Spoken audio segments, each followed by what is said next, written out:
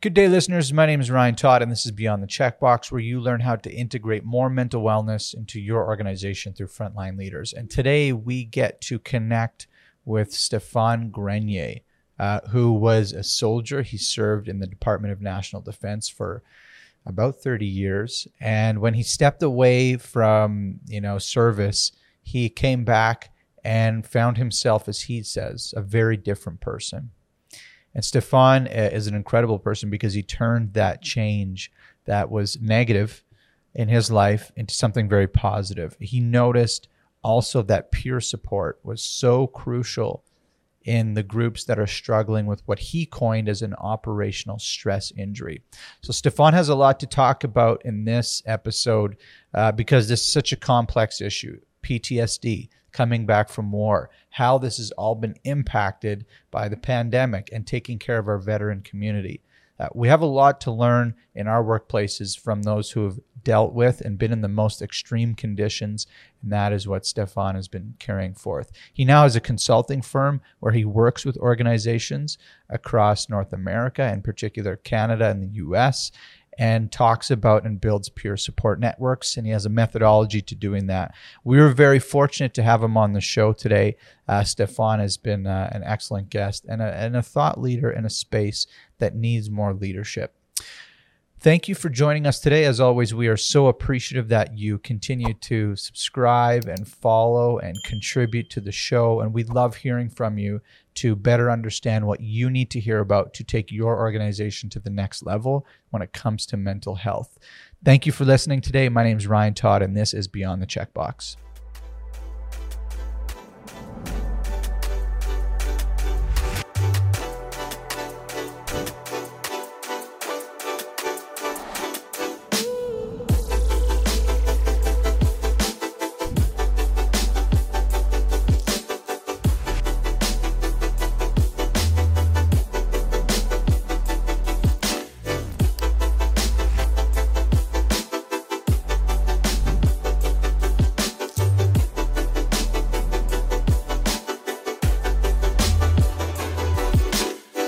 I actually don't recall now how we got connected. I think we reached out to you because you've done so much work in mental health, and particularly with our veteran community. And I guess just to start off, I would love to hear more of your story, more of what I could, what I've read about you. Like you started off, you served in Rwanda, and from then you really had this trajectory of helping other individuals understand mental health and what it is to be a soldier and have mental health issues at a time when it wasn't really talked about. Like now I think it's more commonplace, I guess. But when you started to talk about this, did you find you were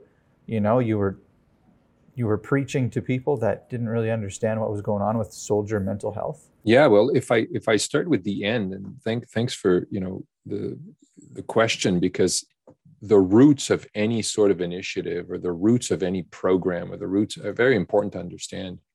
But if I compare, 20 some years ago when I started down this path and today, it hasn't changed all that much. Now, one would think it has changed, right? And what I'm talking about here is our inability as human beings to actually grasp the concept that the brain is not immune to illness or injury. And I make a distinction between the two. And that doubly hard to grasp that, we as human beings, despite the fact that human beings may not have a PhD, they may not be clinical psychologists, we have a responsibility to support those who are struggling, So if you're a clinician, of course, you're going to see a patient and you're going to diagnose that patient and you're going to treat the patient, you're going to apply cognitive behavioral therapy, you're going to prescribe medication. But where's the societal responsibility towards that individual? And the process is, I find, whether it's in the military or now I've been working with industry for 10 years, also all different sectors, law enforcement, transportation, public, private. We're now working in healthcare units because, of course, hospitals, right? Why? Because the human species has been exacerbated like never before, really. And I think the clinicians in this country are experiencing what battlefield medical is all about, right? Where you have to triage, you have to make life and death decisions.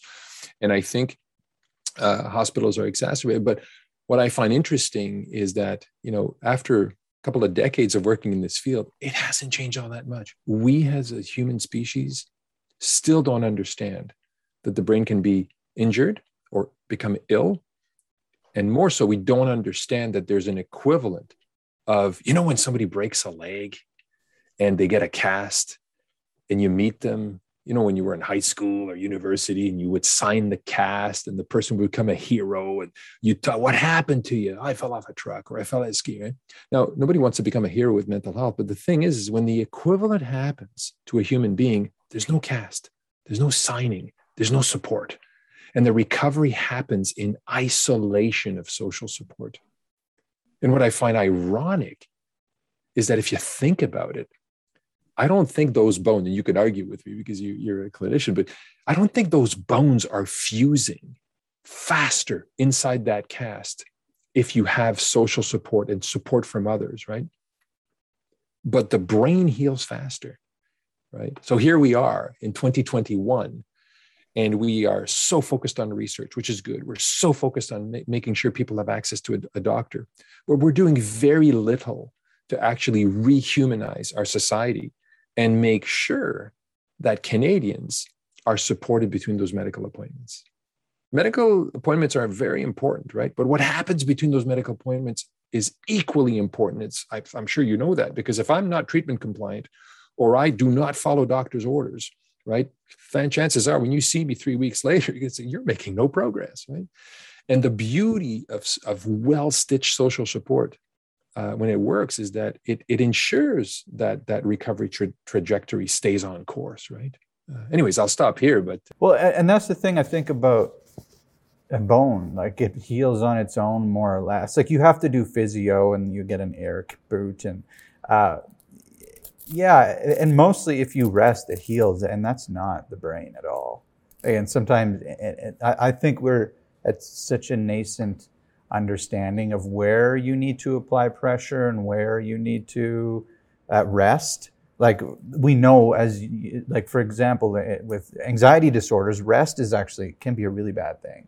Like removing that person from work and not having a return to work plan and just totally reducing the stimulus, it kind of reduces your skill set. But we just don't know how to, like with the bone, we kind of know when to do what. And so I'm wondering, when you say social support, what do you mean in particular? That's a really important concept, I think, that we should get our heads around. Well, it's interesting because if I go back now, back into the mid 90s now, right? After my tour in Rwanda, where I came back a very different person, a broken human being. Did you know that as soon as you came back, you were different? Well, when I look back in hindsight, I said, yeah, it was clear, but at the time, it definitely wasn't clear, right? Yeah. And so all these things were happening to me, and I thought, oh, I saw movies and things like that, but I'll get over it. You push back, right? Well, what was clear in the mid 90s, before I was, offered the opportunity to pivot my career into this field now, which is not medical, by the way, it's everything organizations have to do from a leadership perspective, from a cultural perspective, from to set the conditions where it's okay to be human at work and actually allow human beings to support each other as a complement to everything else that's being done clinically, right? And so what I found interesting in the mid-90s when I started obsessively researching this, and I remember contacting Dr. Shalev in Israel at 3:00 in the morning. And 3 days later, he replied to me, and I was trying to understand things, right? But everything I was reading pointed to, oh, yes. And the other important factor is social support. So what I started being obsessed with is, I'm not a doctor. What's this social support? I started deconstructing it.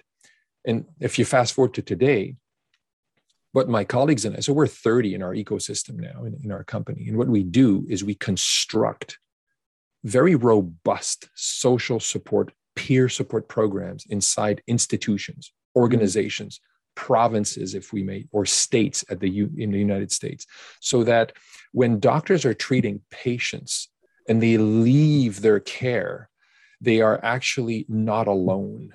and they can benefit from that support between those medical appointments, right? So engineering that took quite some time, and now we're launching an app to actually connect people through a mobile device application in a safe way with high standards. And but all this takes time. But here we are. And that is what we firmly believe, that a well developed, well thought through, good policies, good boundaries, good selection, good training, good accountability framework is as important in a peer support program as everything a clinician, a physician is accountable to. And when you bring the human being into the space of, I didn't know that if I did these things or said these things that it would be helpful, you galvanize recovery, you accelerate that recovery.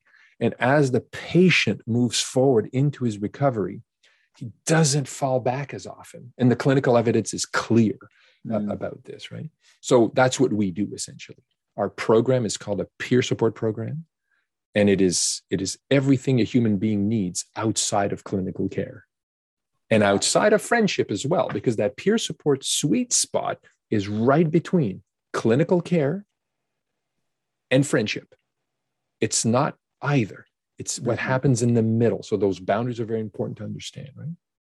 To be a peer supporter, I imagine you require some training.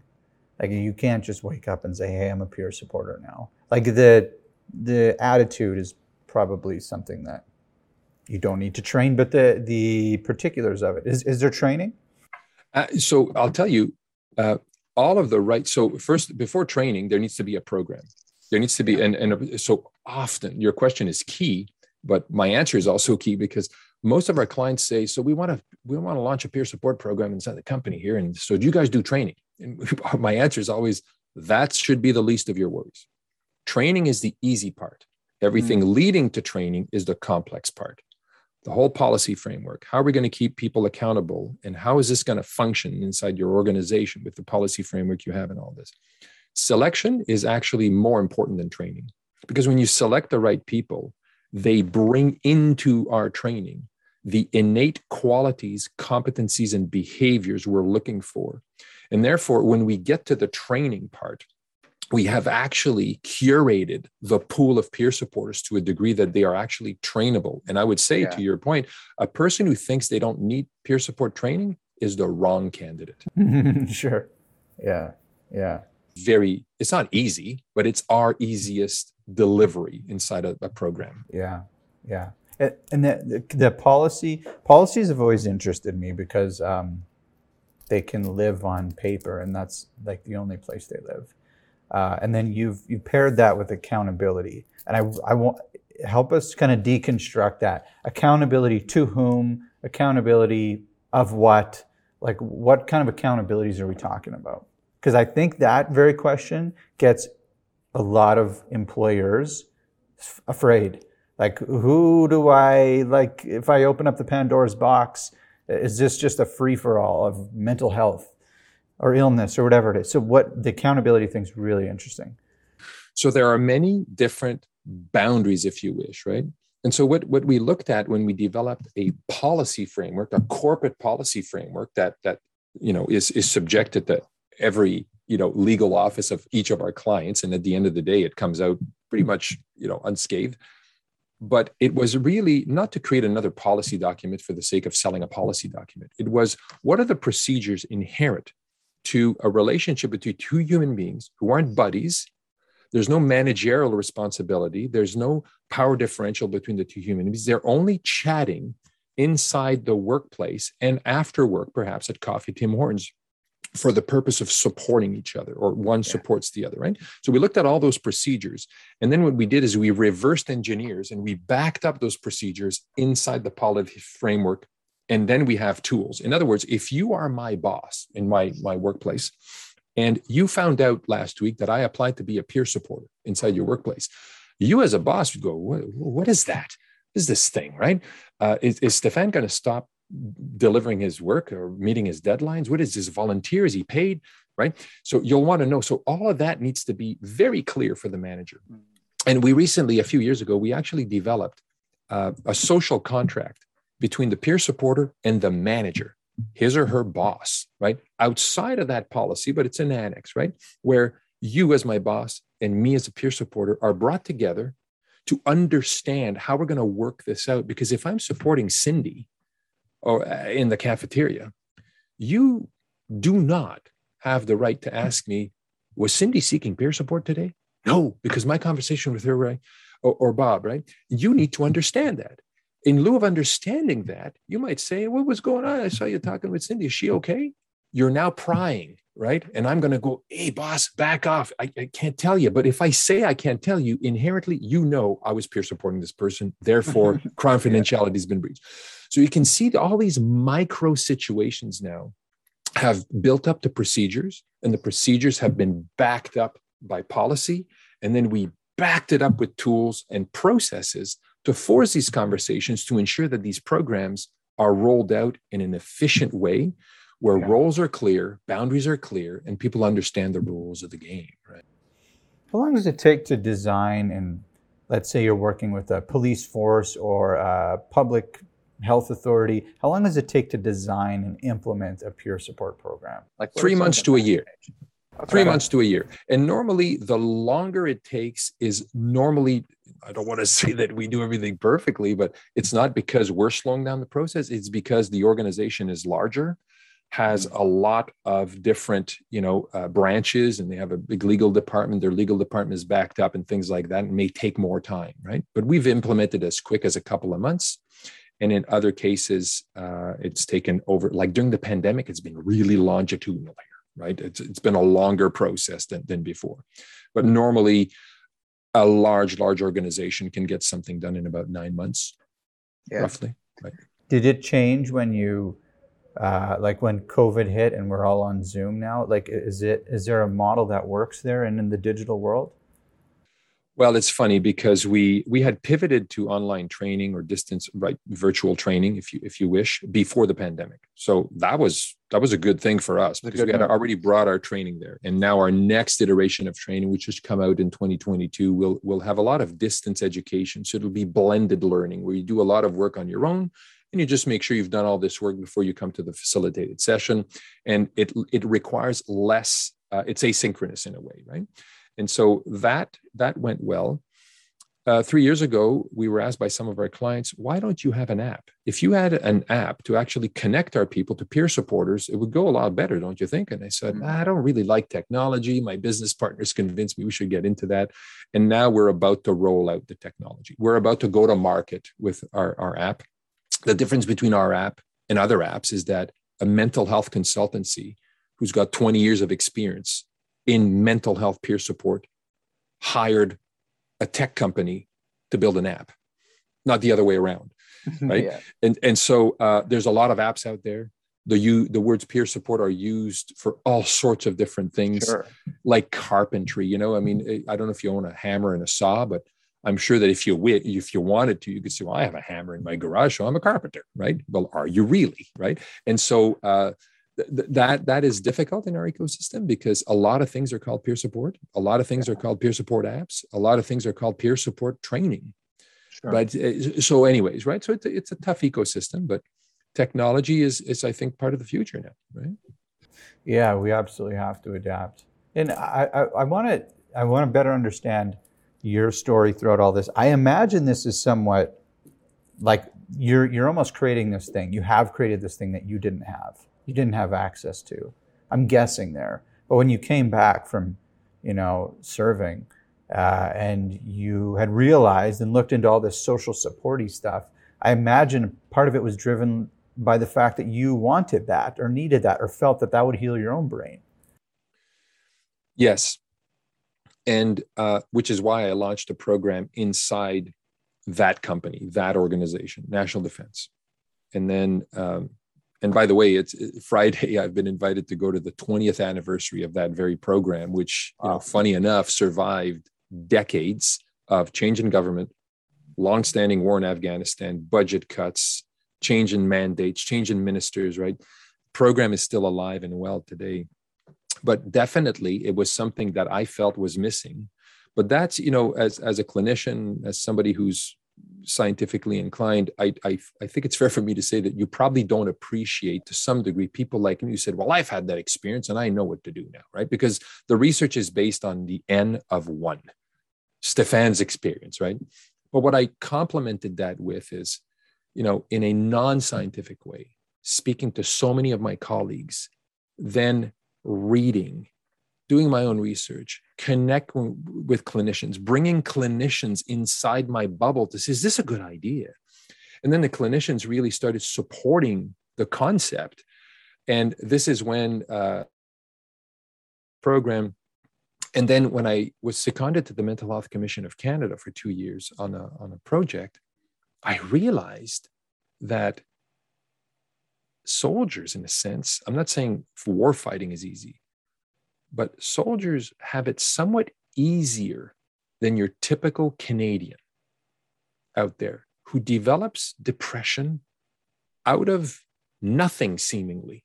You send a soldier to war, you send me to a genocide in Rwanda, a few human beings are going to say, oh, geez, Steph, he had a hard 10 months in Rwanda. Is he okay?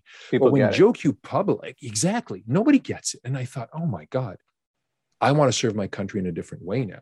Yeah. And we're having some issues with a particular client these days. And one of my partners reminded me last night, actually, she said, you know what, Steph, it's all worth it, because at the end of the day, these people will start getting support. And I said, you're right. Let's keep working with the lawyers, right? It's all worth it, because unsupported, these Canadians will not recover as fast. Yeah. They will relapse more often. And we know clinically, because we also run a provincial healthcare system peer support program now, where our peer supporters are embedded inside inpatient units, and they work hand in glove, at arm's length with clinicians, psychiatrists. And we know from the Trachenberg research in the UK that relapse is less often, readmission rates are lower, bed utilization reduces, time in hospital reduces, community tenure increases, right? So these are all the outcomes that we are trying to achieve through this collaborative partnership between our company and the healthcare system in that particular province. So time will tell, but this is all about complementing the great work that is always done by clinician, in most cases anyways. But then what? We as Canadians need to step up, right? And we have the mechanisms to actually achieve that. Is there any tensions between you and clinicians? Like, does that ever come up? Like, you've been very clear on, like, this is the boundary that we work in. And I think it's beautiful, because physicians aren't always the easiest people to work with, as you know. Are there tensions there? Are there areas that are fuzzy and you're overstepping, they're unclear, you're unclear? Like, what's that relationship? Right. So that's a great question. We've had many occasions where we needed to have conversations to clarify what had happened, to bring a peer supporter back within the range of roles, right? If there was, right? Sure. And so that happens. And I don't say it happens all the time, but I don't even think it happens once a week, right? For the healthcare system program, we have a practice leader who constantly works with our peer supporters and brings them in line before, not in line, it's a bad line to say it that way, but you know what I mean. So sort of coach them and mentor them to stay within their boundaries, right? And it's done in a collaborative way. And the peer supporters, they know, so, oh my God, I went too far. Okay, I've got to pull myself back here. The best example, so we do, right? We do, but I don't think I've ever had an experience where at the end of the meeting, the clinician said, well, no, this is not going to work. It is because clinicians are smart, they're educated, they're reasonable. If we provide all the background and we work collaboratively, they're no different than anyone else. And the example I want to bring up is years ago at National Defense, actually, I had a peer supporter who did a big boo-boo, breached clear boundaries. And the Surgeon General and I had a conversation. His name was Hans Jung. You're going to look him up. He's a past Surgeon General of the Defense Department. Very nice man. And I was worried because I thought, oh my God, the Surgeon General, he's going to want to hack the program, right? And he said to me in the meeting, he says, Stephan, don't worry. I experience these types of problems with doctors every once in a while. So don't worry. I'm confident that you're going to keep managing the program, do the best you can, but we need to talk about these things. And I learned very early in my second career, if you wish, that when those channels of communications are open, I don't see conflict with clinicians.